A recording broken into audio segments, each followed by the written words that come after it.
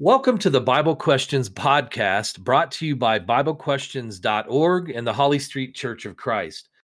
This podcast is dedicated to answering your Bible questions from the Bible. My name is Brian, and along with Jeff, we are the hosts of this program. Hello, and welcome to the Bible Questions podcast program sponsored by the Holly Street Church of Christ. Today, you've got Jeff and Brian, your regular co hosts, with you today. And we're going to wrap up a multi-podcast series on the traditions of men versus the Word of God. Any intro, Brian, you'd like to throw into the mix? Well, our hope is that this has been beneficial in taking a look at, what some of the religions that many of us are familiar with, or at least have heard about in the world, and just kind of saying, hey, what do they believe compared to God's Word? What we've tried to do, Brian, for our listeners, and this is a little bit of a really brief recap, is look at the general canopy of what might be called Christianity and kind of examine various major aspects of it, various religious groups. If I remember correctly, our first podcast was more focused on Catholicism, Roman Catholic Catholicism, as well as Eastern Orthodox Catholicism. If I remember right, our second episode was more about Protestantism, with Lutherans and Baptists and Methodists and Episcopalians, etc.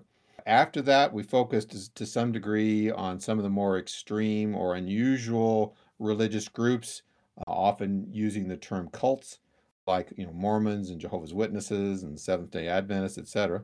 Today, we're going to kind of wrap up our series by looking at religious groups that are somewhat, I'll say, harder to classify. You might call them interdenominational. You might call them non-denominational. You might call them community churches. They're sort of like a blend that is not really tied in with a particular denomination, coming out of the Protestant Reformation, but is perhaps more of a blending or a lot of commonality that have members from these various, perhaps, denominations in this more of an interdenominational or all faiths or community kind of arrangement. So that's where we're going to be focusing on today. So, Brian, you want to talk about general traits of these religious groups? This is really one of those subjects, if you will, or evaluations that's very tied to the United States. Certainly in other countries, you might be seeing some of these same trends. But in the United States, we've been seeing this for the last 20 years. And that is, there are now a lot of modern religions. And in our first episode in this series, we were talking a little bit about community churches and how, because there were small towns where, like the Presbyterian, the Baptists, the Lutherans, and so forth, didn't have enough members to fill their churches. Over time, they started forming community churches, or what we might call all faiths churches, so that people could worship together. And they pretty much had to accept differing beliefs. If you're going to bring in several different religions into a common community church, and you have to allow people to believe what they believe. And so you'll see when it comes to these types of modern religions that they often are all faiths churches that have, once again, members with many beliefs. Or when you look at the titles they take on, they all have community or Christian in their name. Often, in fact, very, very common for them to have one main leader who they call the pastor. There is, when it comes to worship, there's a lot of focus on how that worship makes you feel.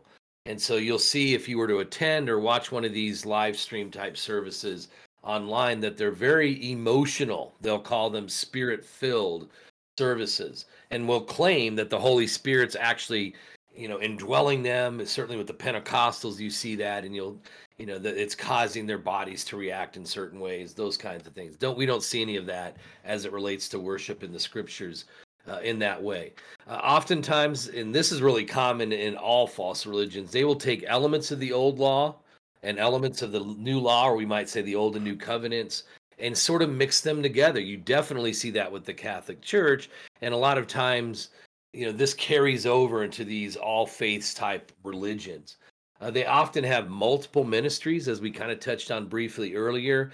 If you go to their website, you'll see they have a prison ministry and a youth ministry and a single mother's ministry, and all these different ministries that are not mentioned in the Bible at all. They often are involved in community outreach, and so they'll partner with organizations in the community to serve meals to people. You speak to people in these religions, they'll say, look at all the good that we're accomplishing. How can you possibly say this is wrong? Well, it's not authorized by scripture, and we're certainly not saying it's wrong to go help people that need food.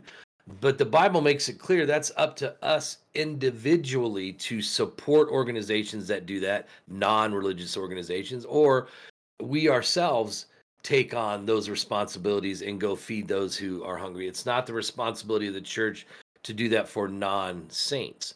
The scriptures are set up so that saints or Christians help each other, but are not responsible for the communities that they live in at large. And so that would be a conflict with the scriptures as well. And then normally, if you examine their doctrines, just like we were talking about with the Mormons, Jehovah's Witnesses, and other religions that we've looked at, is they often teach a mixture of truth and error. What I mean by that is that if you were to sit and listen to a sermon that their quote unquote pastor preaches, yeah, there's going to be scripture and a lot of verses in there. So you'd say, okay, well, hey, they're going to the Bible, but they'll also mix in worldly views that you will not find in the scriptures. So, Jeff, that's just kind of a, our overarching framing, if you will, of these types of modern religions today. Right. And, some people may refer to it as the community church movement. As you said, a lot of them will be what they claim to be non-denominational, so not necessarily tied to the Protestant Reformation and the major groups coming out of that process, like Baptist, Methodist, Lutheran, etc. More of a broader, perhaps, if you want to use that term, non-denominational. And so in some ways they've gotten away from, I am of Luther, I am of Baptist, I am of Methodist. But as we'll see, as we kind of go into our next section, a lot of them share very common doctrines and practices that just are not according to the scriptures. For example, one of the things, and this is perhaps a little bit more on the subtle side, as Brian said a few moments ago, most of these organizations are led by a single person, and that person typically has a title of pastor. As we go into the New Testament pattern, what we tend to see two things. One is that the leadership at the local congregational level is a plurality, and that pastor is a term, along with several other terms we'll mention in a few moments, that applies to a specific group of people that have specific qualifications. And I know this is going to involve a little bit of Greek, so hang with me here. When you see words like pastor or shepherd, now that comes from a Greek word, poimen. You may also see words like elder or presbyter or bishop, etc., these terms. What's interesting is you can see these terms basically are interchangeable, depending upon what is being emphasized, either a level of maturity like elder or shepherding with the word pastor. A good verse that illustrates that is Acts chapter 20, verses 17 through 28. If you notice in verse 17 of Acts 20, and this is Paul from Miletus, word to Ephesus and called to himself the elders of the church. Skip on down to verse 28 when he's talking with them. Be on guard for yourselves and for all the flock among which the Holy Spirit has made you overseers. That's a word that can also be translated bishop. To shepherd, there's our word for pastor, the church of God, which he purchased with his own blood. So within the immediate context, elders, overseers, shepherd, pastors, bishops, same group of people.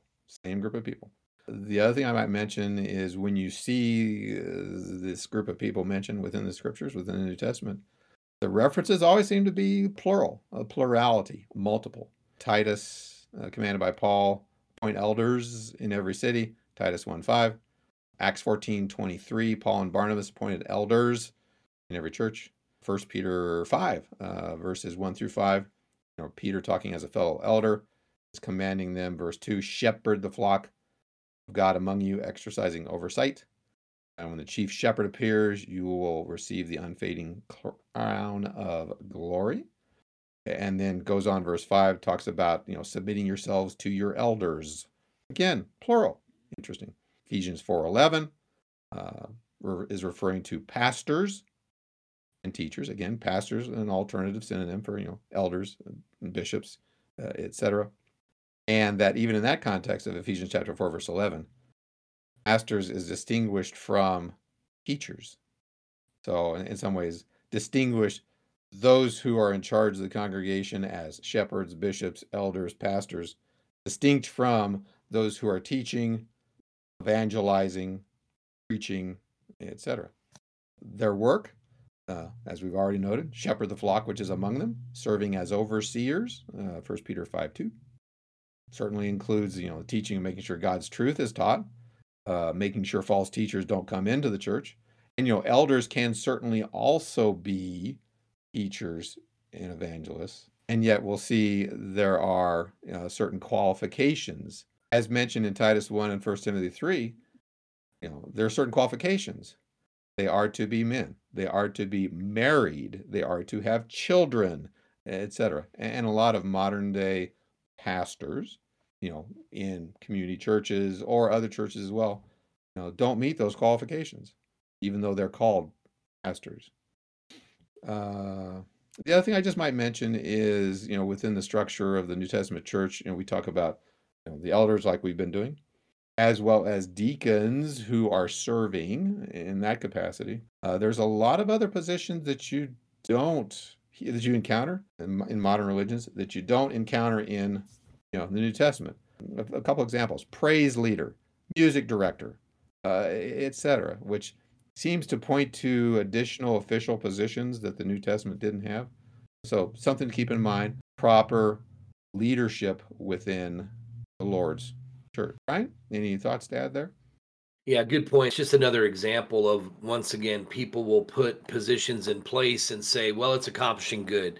We're proclaiming God. We are praising God. How could this be wrong? Well, the Bible also, when it comes to worship, really gives us clear direction and how the worship should be conducted. And so let's just start out by kind of looking at this point that we made early on as it relates to modern religions, and that is this appeal for a more emotional environment.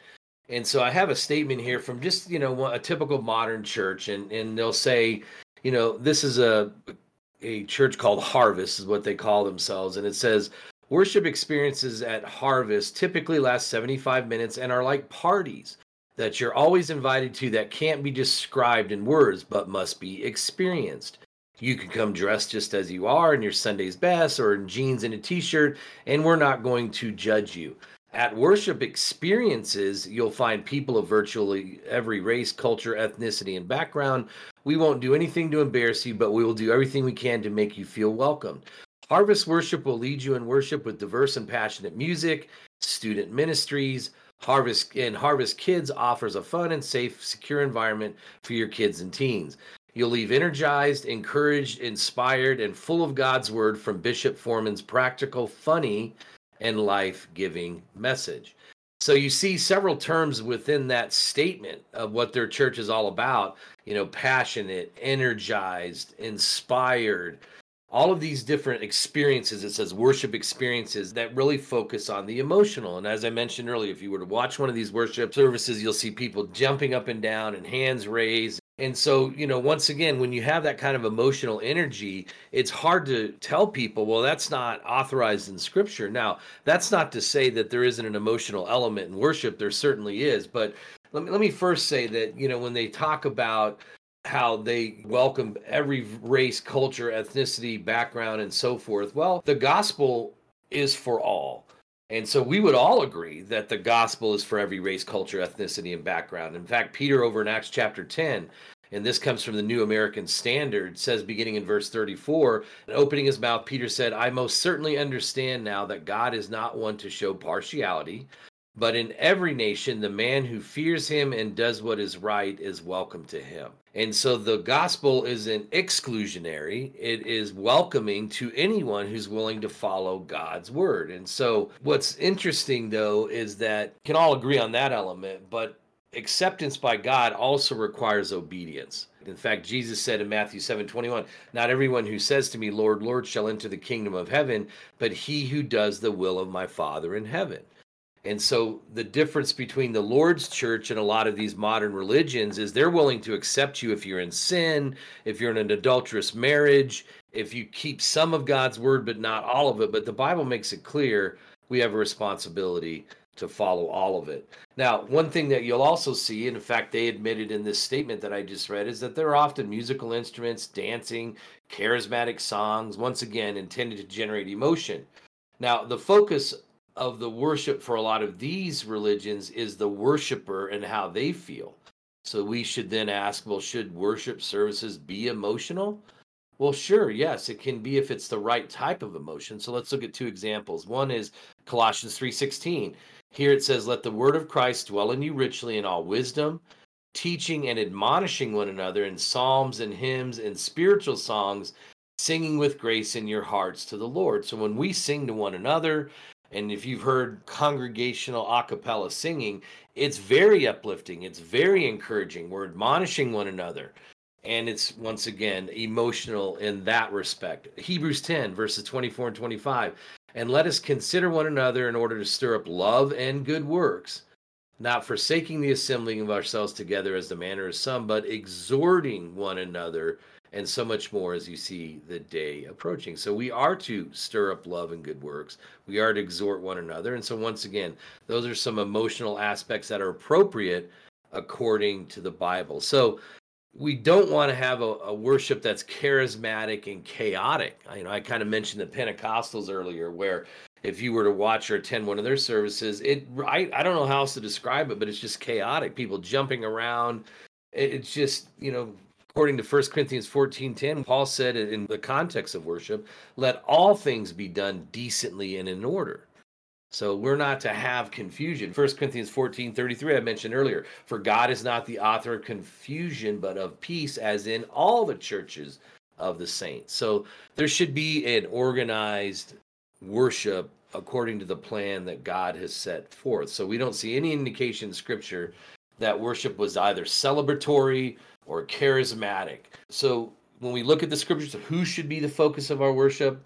God and Jesus.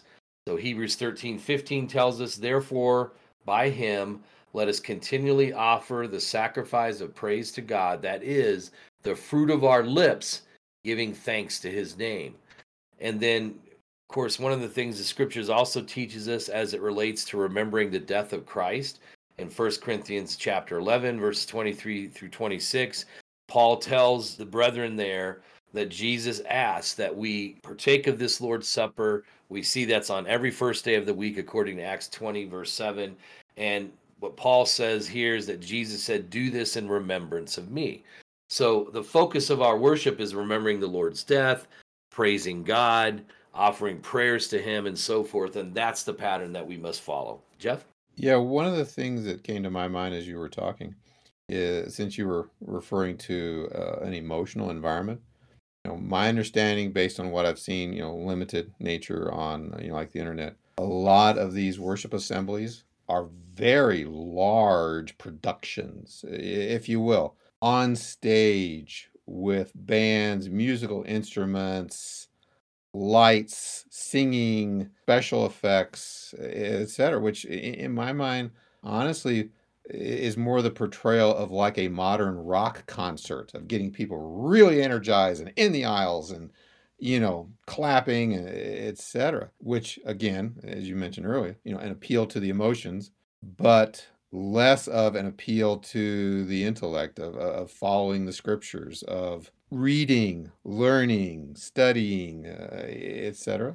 And as you said, often is intended to, leave people feeling, wonderful and energized and good about themselves. When in reality, a lot of what the scriptures teach is more about being humble before God and understanding our shortcomings and grieving over sin and repenting, etc. So Brian just thought I would, throw that in there as well. Any other thoughts before we talk a little bit about ministries? No, let's go ahead and move on to that. Okay, so a term that's often, I don't know if I want to say overused or misused, ministries. I mean, you can go on the internet and you can find all kinds of like human organizations, disconnected from any sort of church, that claim to be ministries. Within churches, you may find a proliferation of ministries, quote unquote ministries. children's ministries, youth ministries, music ministries, prayer ministries, men's and women's ministries, addiction ministries, clothing ministries, medical and dental, etc. Now, first of all, we have to understand within New Testament usage, ministry is kind of a general term. It is a general term that has a meaning of to serve, often publicly. We see that with the priests serving in the tabernacle and later on in the temple. Exodus chapter 28, verse 43, Numbers 4:3, being referred to as they are ministering.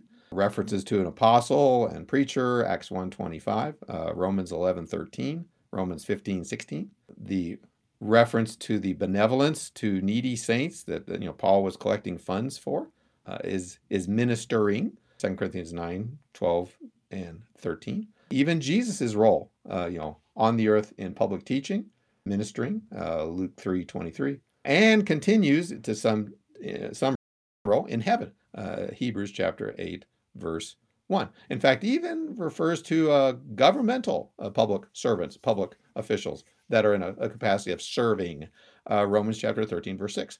So it is a fairly broad term. So I guess the key question, Brian, that we have to ask ourselves is if a local congregation is going to do a work and they're going to call it ministering, serving, etc., is it an authorized work for the local congregation to do? This takes us back to what's the basic work of the church? What work did Jesus give local congregations to do? Well, certainly we have evangelism, 1 Corinthians chapter 9, verses 6 through 14, and in some cases authorizing the payment and support of evangelists, preachers. I might also mention elders who work hard at preaching and teaching, 1 Timothy chapter 5, verse 18, which points to a work of the church in teaching, preaching, trying to reach the lost, trying to educate those who are saved. There's another work of the church to edify, to encourage, to build up, to teach, to train members, Christians, as well as with a third work of benevolence. And this is probably where we see the greatest divergence, if you will, in what local congregations view as their work versus what the scriptures teach. As Brian mentioned earlier, certainly in Scripture, we can see examples of local congregations meeting the needs of needy members within their congregation, as well as meeting the needs of needy members in other congregations. Acts 4, verses 32 through 37.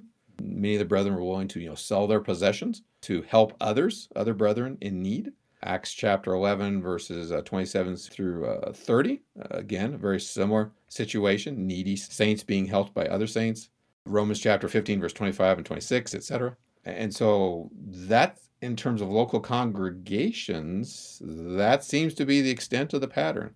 Congregations helping needing members, congregations helping needy saints in other congregations. 1 Corinthians chapter 16, 1 and 2, comes to mind. That seems to be the limit of the pattern.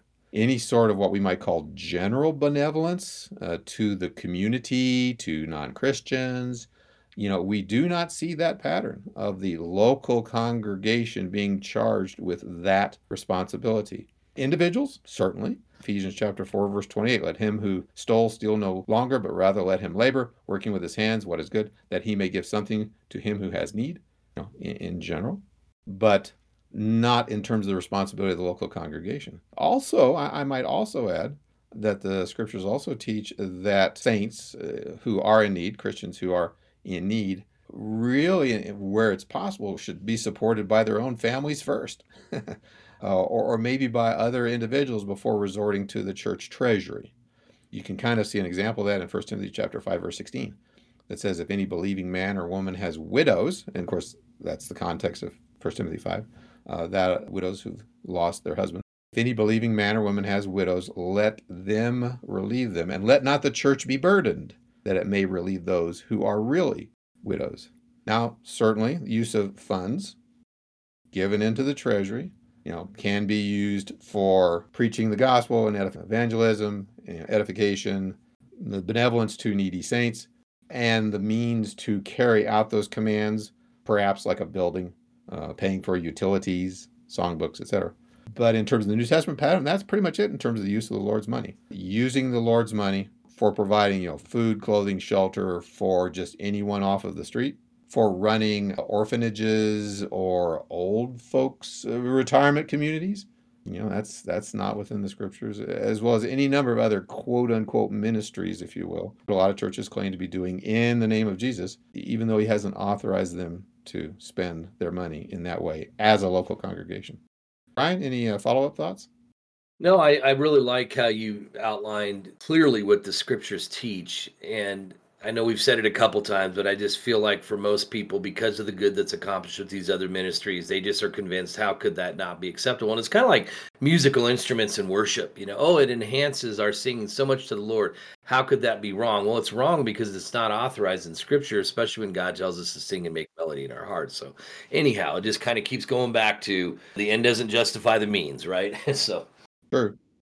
All right, last section we want to consider here is, are we authorized to follow a mixture of the old and new covenants? And this is one where, whether it's modern religions or just denominations or other religions in general, this seems to be one of the most common areas where, because there's a lack of understanding of the scriptures or maybe a lack of respect of what the scriptures teach, we are clearly under the law of Christ today. We are not under the old law, the old covenant. And so therefore we shouldn't be following any of it. Now, I'll qualify that by saying that there's still a lot that can be learned. I mean, Romans 15:4 tells us that it was written for our example. So we can certainly see what God thought about a lot of things. And, like the book of Proverbs is just so rich with practical advice. So that's not to say that we can't learn from it. But as it relates to what we will be held accountable to, 2 Thessalonians chapter 1, verses 7-9 makes it very clear that it will be based on the gospel of Jesus Christ that we will be judged by, and should be the standard that we live by. So in Jeremiah chapter 31, verses 31-34, it was always God's intention to have a second covenant. And so he promised this new covenant that would be brought about when he sent his son to the earth to be offered as a sacrifice for sin. And as a part of that death, Jesus fulfilled the old law and the old covenant and brought about his covenant, the new covenant, what we might call the law of Christ. And so Jesus said himself in Matthew chapter 5 and verse 17, "Do not think that I came to destroy the law or the prophets. I did not come to destroy, but to fulfill." So Jesus did in fact fulfill that old covenant when he died on the cross. Now, for those who would want to keep elements of the old law, Paul says to the churches of Galatia in Galatians 5, verse 3, "And I testify again to every man who becomes circumcised that he is a debtor to keep the whole law." So what he's talking about there is that the Jews were trying to say that when the gospel was extended to all and the Gentiles were brought into the church, if you will, that they would need to be circumcised. They would need to keep elements of that old law. And Paul said, no, that law is no longer in effect. And if you're going to say that they must be circumcised, then you are a debtor to keep all of the law. So in other words, they would have to keep offering sacrifices and doing those sorts of things. So the simple answer to the question, are we authorized to follow a mixture of old and new covenants? No, we must only follow the law of Christ, or in our Bibles, the New Testament. That's what we will be held accountable to. Jeff? The only thing, two things that I might add to that. And the first one is, there are a lot of things that are relatively commonplace within a lot of religions that people just naturally accept is part of the law of Christ, part of the New Covenant, part of the New Testament, part of modern day Christianity. It's not. Priests or incense and candles or special robes or, as you said, musical instruments, having an altar, quote unquote, having a sanctuary, quote unquote. These are all Old Testament concepts. In fact, the second point I'll make, Brian, while you were talking, I looked it up. So we have in our previous podcast, episode 103 and 131, that I would refer our listeners back to, that gives a whole lot more material, scriptures, etc., on this important distinction we need to make between laws and patterns given to Moses for the Jews, in contrast to the law of Christ.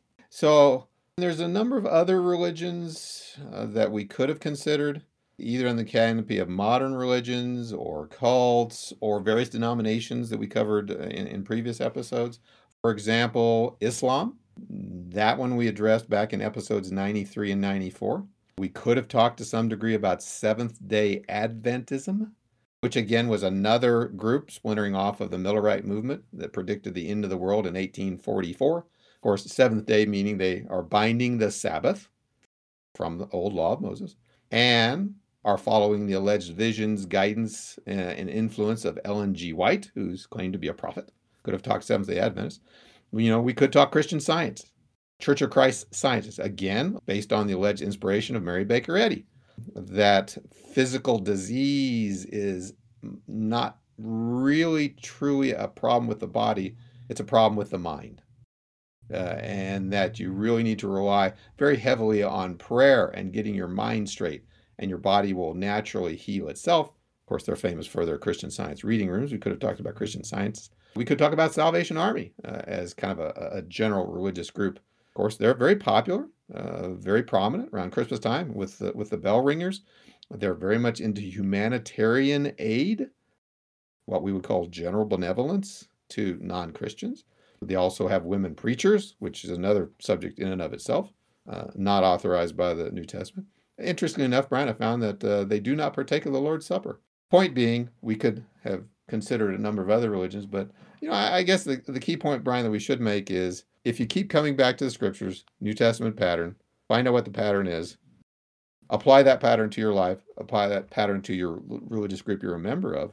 You don't necessarily need to know the characteristics of 10,000 other religions that have all these divergent views. Stick to the truth and don't necessarily need to get sucked into all the various aspects of all the divergent religions we've been talking about in our series. Brian, thoughts? Yeah, that's such a key point because you're right. You could almost, for lack of a better term, drive yourself crazy, right? Looking at all of these different elements of all these different false religions. And yeah, I think at a basic level, it helps us to understand some of the major tenets. And through this series, that's what we've really tried to point out is some of the more major tenets that if you were to get into a discussion with somebody that belongs to one of these religions, you at least recognize what some of their beliefs are. But as you just stated, Jeff, more importantly, you know what the truth says so that you can offer them book, chapter, and verse. And you can just ask them, hey, can we just sit down and reason from the scriptures? Let's just see what the Bible says. And I've often found that to be a very effective way to help them to understand the truth and to see the error of the religion that they're in. And the only thing I might add to that is even some of these groups may claim, as we said, allegiance to the New Testament or to the Bible, but they may take words and concepts that are in the Scripture and give them their own meaning. And so again, not only should we rely on the Bible, New Testament, but sometimes we also have to dig a little bit deeper in terms of Bible study. Compare different passages, look at the definition of words, look at the context, etc., to distinguish true teaching from false teaching. That's right. And to realize it's our responsibility, because as we've kind of gone through this series, one of the other points that we really tried to make is that, oftentimes these religions will say, well, you need to trust the priest or the pastor to tell you what the scriptures are teaching.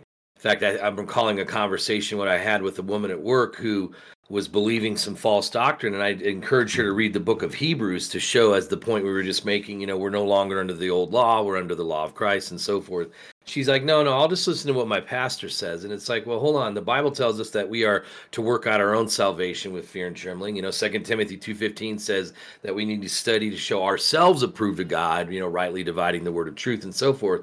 So it's our responsibility, and we have to make sure that we're not just simply accepting. You would expect an evangelist and elders, as the Bible defines elders, to be qualified and certainly someone that we can learn from. Not saying we can't learn from them, but ultimately, if we're going to be judged based on what we practice, we have to make the effort to understand the truth, because that's why we're going to be held accountable to it, that we are expected to know it and follow it. Agreed. So, Brian, do you have any other takeaways from the series? Yeah, so let's, as we kind of wrap this up, and then we'll answer a couple questions. Important takeaways, I think, from this series is, first and foremost, that God's laws are very specific and unchanging. In other words, we sometimes say the truth is absolute.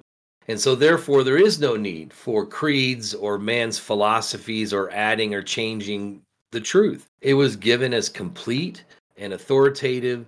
There's nothing else that's needed. Let's look at a couple passages that kind of highlight this. John chapter 18, verse 37, for this cause I was born, and for this cause I have come into the world. This is Jesus speaking, that I should bear witness to the truth. Everyone who is of the truth hears my voice. John 14:6, Jesus said to him, I am the way, the truth, and the life. No one comes to the Father except through me.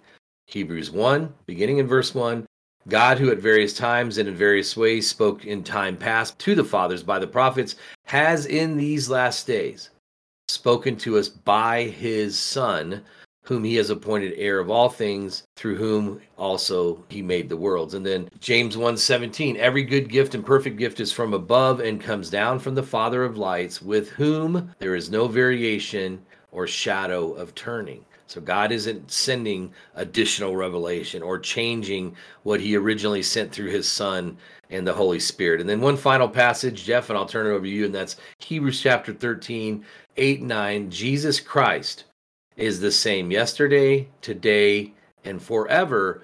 Do not be carried about with various and strange doctrines. So, Jeff, I think that's a powerful passage because it's saying the truth is absolute. Jesus is the same.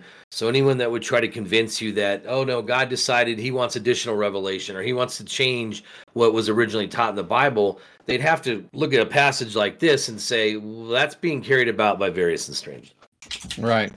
And to that, I might add John chapter 16, verse 13, where Jesus promises to his disciples, to his apostles, the Holy Spirit would kind of guide them. Howbeit, when he, the Spirit of truth, has come, he will guide you into all truth. He will not speak of himself, but whatsoever he shall hear, he shall speak.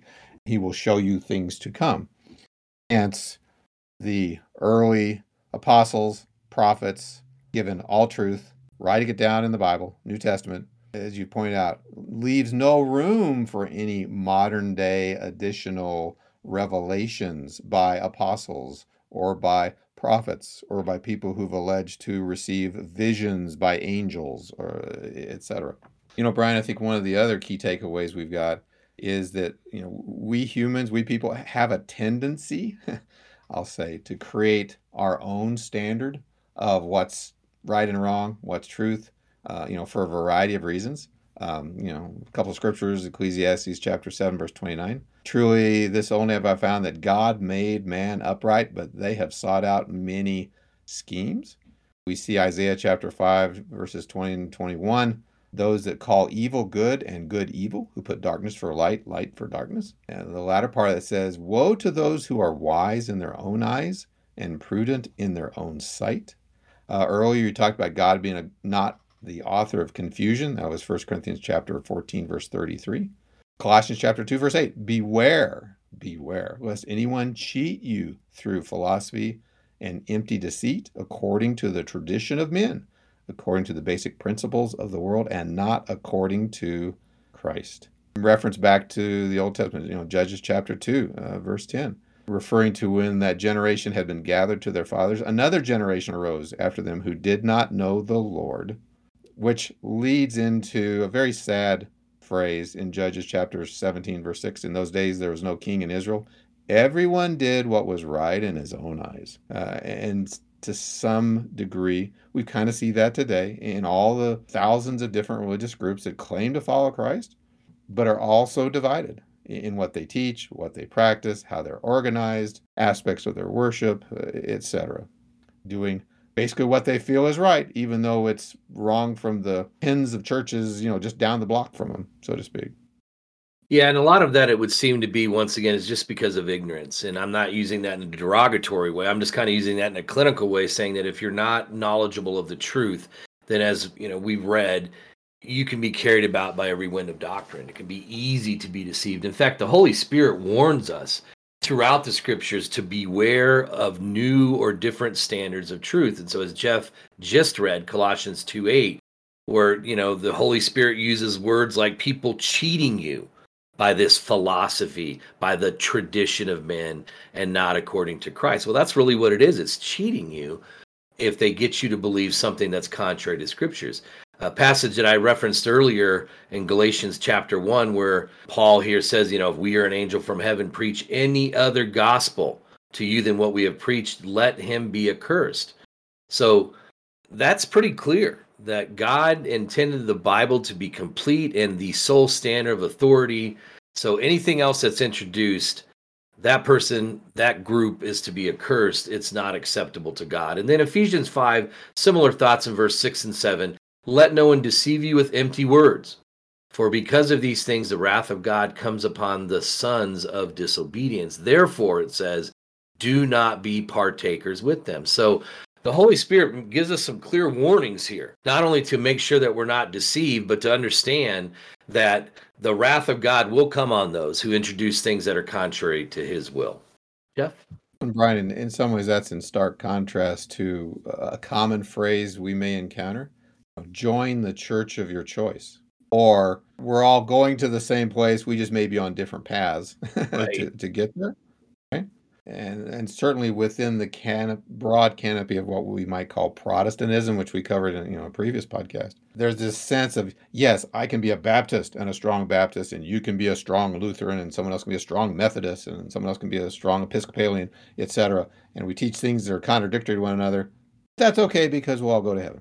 The key point being is we really need to compare anything that we teach or practice, or anything that our religious group or our local congregation or a local preacher or quote unquote pastor teaches regarding quote unquote truth, that we really need to compare that, again coming back to God's word, and reject anything that's been added to or taken away from God's word. And you can find scriptures to back that up in Proverbs chapter 30 verses 5 and 6, as well as Revelation chapter 22 verses 18 and 19. We certainly have a responsibility, if you will, toward truth, and Christianity should be based on truth, to understand what that is. 2 Timothy 2 verse 15, be diligent to present yourself approved to God as a workman who does not need to be ashamed, accurately handling the word of truth. That's New American Standard. 1 Thessalonians chapter 5 verse 21, test or prove, King James Version, all things, hold fast what is good, defend it, Jude 3, contend earnestly for the faith, and to the point of drawing lines of distinction, Ephesians chapter 5 verse 11, have no fellowship with the unfruitful works of darkness, but rather expose them. And of course, here's where we always like to tell our listeners: digging into the scriptures, proper Bible study approaches, techniques, definition of words, context, harmonizing all that the scriptures say on a given subject, and really have an earnest yearning, if you will, to find out what truth is, and not just go with the flow, so to speak, because you like it, your parents liked it, it's popular, it's very entertaining, all those kinds of thoughts. Brian? Well, let's go ahead and wrap this up now with a couple of questions that have been submitted about these religions and their practices. And the first one comes to us, Jeff, for you from Anna. And she says, my husband and I are both Christians. We differ on our beliefs and practices regarding tithing. I believe that I'm instructed by the Bible to tithe 10% of my income directly to God through giving to my local church. My husband believes in tithing, but he believes that it's okay to give his 10% to charities. Some of those charities are Christian. One inadvertently brings people to the Lord Jesus, and the rest he gives to individuals in need. Who's right? Interesting. Yeah, it is. And I think that's a good example. That a lot of religious groups today do practice what is called tithing, 10%. Mormons, Seventh-day Adventists, a lot of other, mainstream Protestants, etc. In fact, I did just a little bit of research from a study in 2018. This research firm interviewed about 1,000 Americans, 86% of which had evangelical beliefs that said that tithe is still a biblical command today.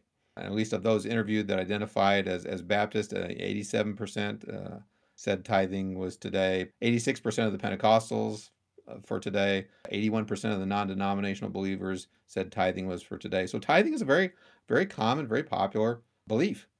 And certainly prominent in the Old Testament, Genesis chapter 14, where I think it's first mentioned, Abram at that time tithed to Melchizedek. Genesis 28:22 with Jacob, certainly commanded under the law of Moses. Leviticus 27, beginning verse 30. Numbers 18, verse 21. Hebrews 14, beginning verse 23. But, the old covenant, the old law, the law of Moses has been, superseded, if you will, done away with by the law of Christ. Hebrews chapter 8, verses 7 through 13, in part says, a new covenant, in that he says, a new covenant, he has made the first obsolete. Now, what is becoming obsolete is growing old and is ready to vanish away.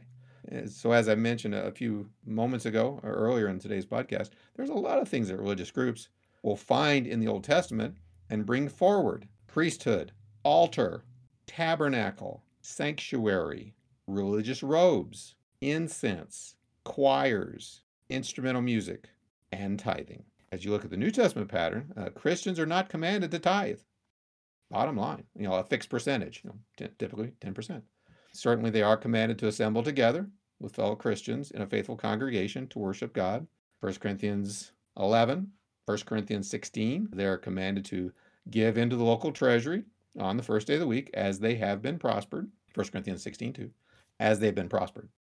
General giving, as they have been prospered, however that is, being prospered. Earned wages, investments, inheritance, Social Security, welfare, child support, whatever. But it's based first on giving oneself to the Lord and in proportion to their love. 2 Corinthians chapter 8, verses 5 and 8. Must be willing, as purposed in their heart, cheerfully, liberally. 2 Corinthians chapter 8, verses 12. 2 Corinthians 9, verses 7 or verses 6 and 7. So, tithing is not taught. It's not part of the New Testament pattern. Giving generously most certainly is. Tithing is not. There you go, Brian. Yeah, very good. And it's just another example of how, because there's just a lack of understanding, people understand, yes, we should give, but to your point, tithing is part of the old law. It was never carried over. And even though we do still give, as you pointed out, 1 Corinthians 16 and so forth, it's not tithing. It's now giving as we have purpose in our heart and so forth. So yeah, appreciate that. Well, and some people today may say, tithing 10%, 10%-ish as a general guideline. And, we're not speaking against that. When you say we need to tithe, it's 10%. It's like, okay, well, what scriptures do you use to authorize that?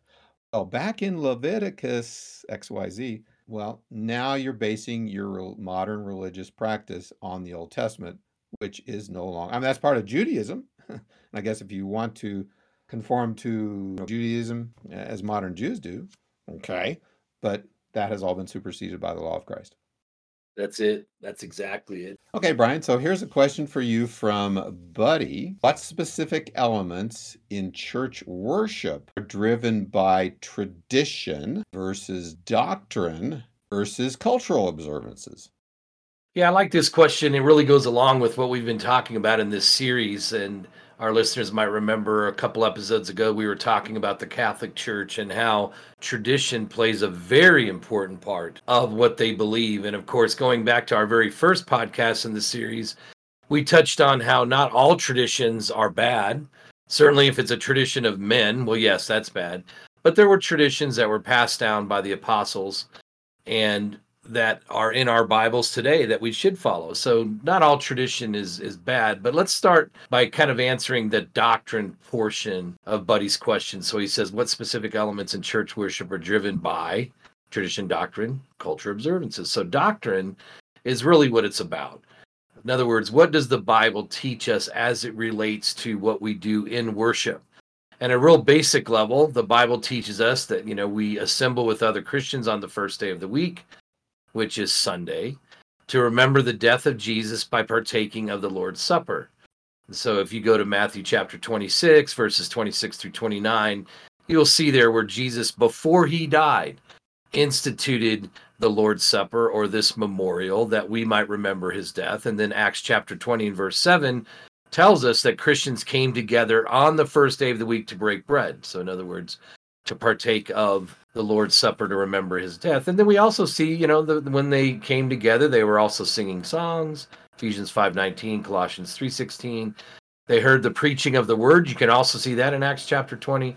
And then they prayed and they gave back monetarily to the Lord. So they gave as they prospered to fund the work of the church. And we see that in passages like 1 Corinthians chapter 16, verses 1 and 2. So at a doctrinal level, that's what the scriptures teach us needs to take place when there's a worship service. And so what we've talked about and especially this episode as it relates to more contemporary, we might call modern religions, is that in today's worship services, the focus is often on those who attend being what they call spirit filled. So you'll see things like musical instruments or formal performances and other acts of worship that are to generate emotion among those who are attending. And so some might say, well, why is that a problem? I want to get emotional for the Lord. Well, true.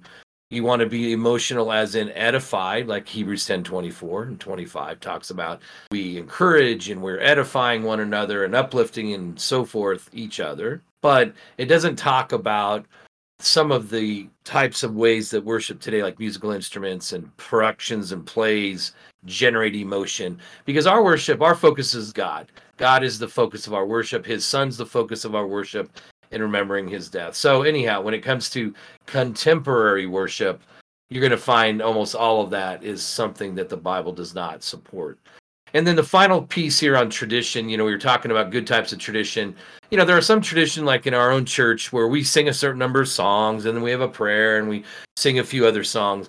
And so that's a tradition that's been handed down within our own congregation that has no doctrinal implications. And so therefore that kind of a tradition is fine, color your carpet or whatever you have, there is no guidelines around that as it relates to doctrine per se. So that would be a tradition that's just fine. But if the tradition centers around worship or the tradition centers around doctrine, then we have to take a look at it to say, okay, does that match what the Bible teaches or not? So anyhow, Jeff, kind of a longer answer to say that, yeah, it's all about doctrine, and we have to be careful about these different, especially modern worship styles, which deviate from God's word. Good points. And, I would certainly tend to agree with them. And, fundamentally, and for our listeners, keep in mind use of the word worship. Now, that implies someone who is coming to and giving worship, but it also implies someone or something that is also receiving that worship. Of course, within Christianity, we as Christians are giving the worship. God is receiving the worship. And of course, you'd have to ask yourself, well, if God's the one being worshiped in our quote unquote worship services, has he told us what he wants? And are we willing to give him what he wants? As opposed to what we might want to give him. And I think that's probably a critical distinction to make as well. Because I think a lot of people, will come to a particular religious group or local congregation, whatever, and say, I really like their services. Oh, it's just so wonderful. It's so beautiful. I walk away so entertained. I might not say entertained, energized. But wait a minute. That's not the primary point. The primary point is to honor God. How do you honor God? Well, you honor God by doing what he asked you to do. That's it. Yeah, I appreciate you saying that because that's the way we should think, really. And in fact, there's another article I'll also refer our listeners to on our website when it comes to, worship specifically. If you go under the letter W on our homepage and you go down to a section on worship, you'll see there's an article entitled What the Bible Teaches About Worship. So if you have a minute, just encourage you to read that article because it really kind of goes through what we were just talking about in more detail. And then there's also just the general subject of denominationalism under the letter D. You'll see a part 1, part 2 article that goes into a lot of what we've been discussing in this series as it relates to different denominations and deviations from the pattern that we see in the New Testament. So for some additional information on our website, BibleQuestions.org, if you look at the alphabetical index and select the letter J, you can find more information, questions that we've answered, for instance, on the Jehovah's Witnesses, M for Mormons, C for Church, the True, which kind of outlines, what we've been talking about. What does the Bible say the true church should be like? D for denominationalism. And then we touched on a couple podcasts. Let me just give a couple of others that kind of go right along with what we've been talking about. The proper use of the church treasury, we recorded in episode 115. Or if you go to our podcast page on our website under the section of giving, you'll find that episode. How to properly study the Bible, episodes 101 and 102, or on that podcast page under Bible study. And then the organization of the church. We had a 2-part series, episodes 17 and 18, where we talked about what the biblical organization of the church should be. And then, you can also go to our podcast page under church government. So hopefully you found this series to be beneficial. Our goal, once again, as we keep saying, is, please compare anything we've said or anything that any other religion teaches with the Word of God and put that into practice. Thank you for listening to this edition of the Bible Questions Podcast. We invite you to visit our website at BibleQuestions.org, where you can find over 1,000 scripture-filled articles on a wide variety of Bible topics, along with about 24 free Bible study lessons and other Bible study aids. Plus, you can submit a Bible question to us to get a personal response within a couple of days. Check it all out at BibleQuestions.org.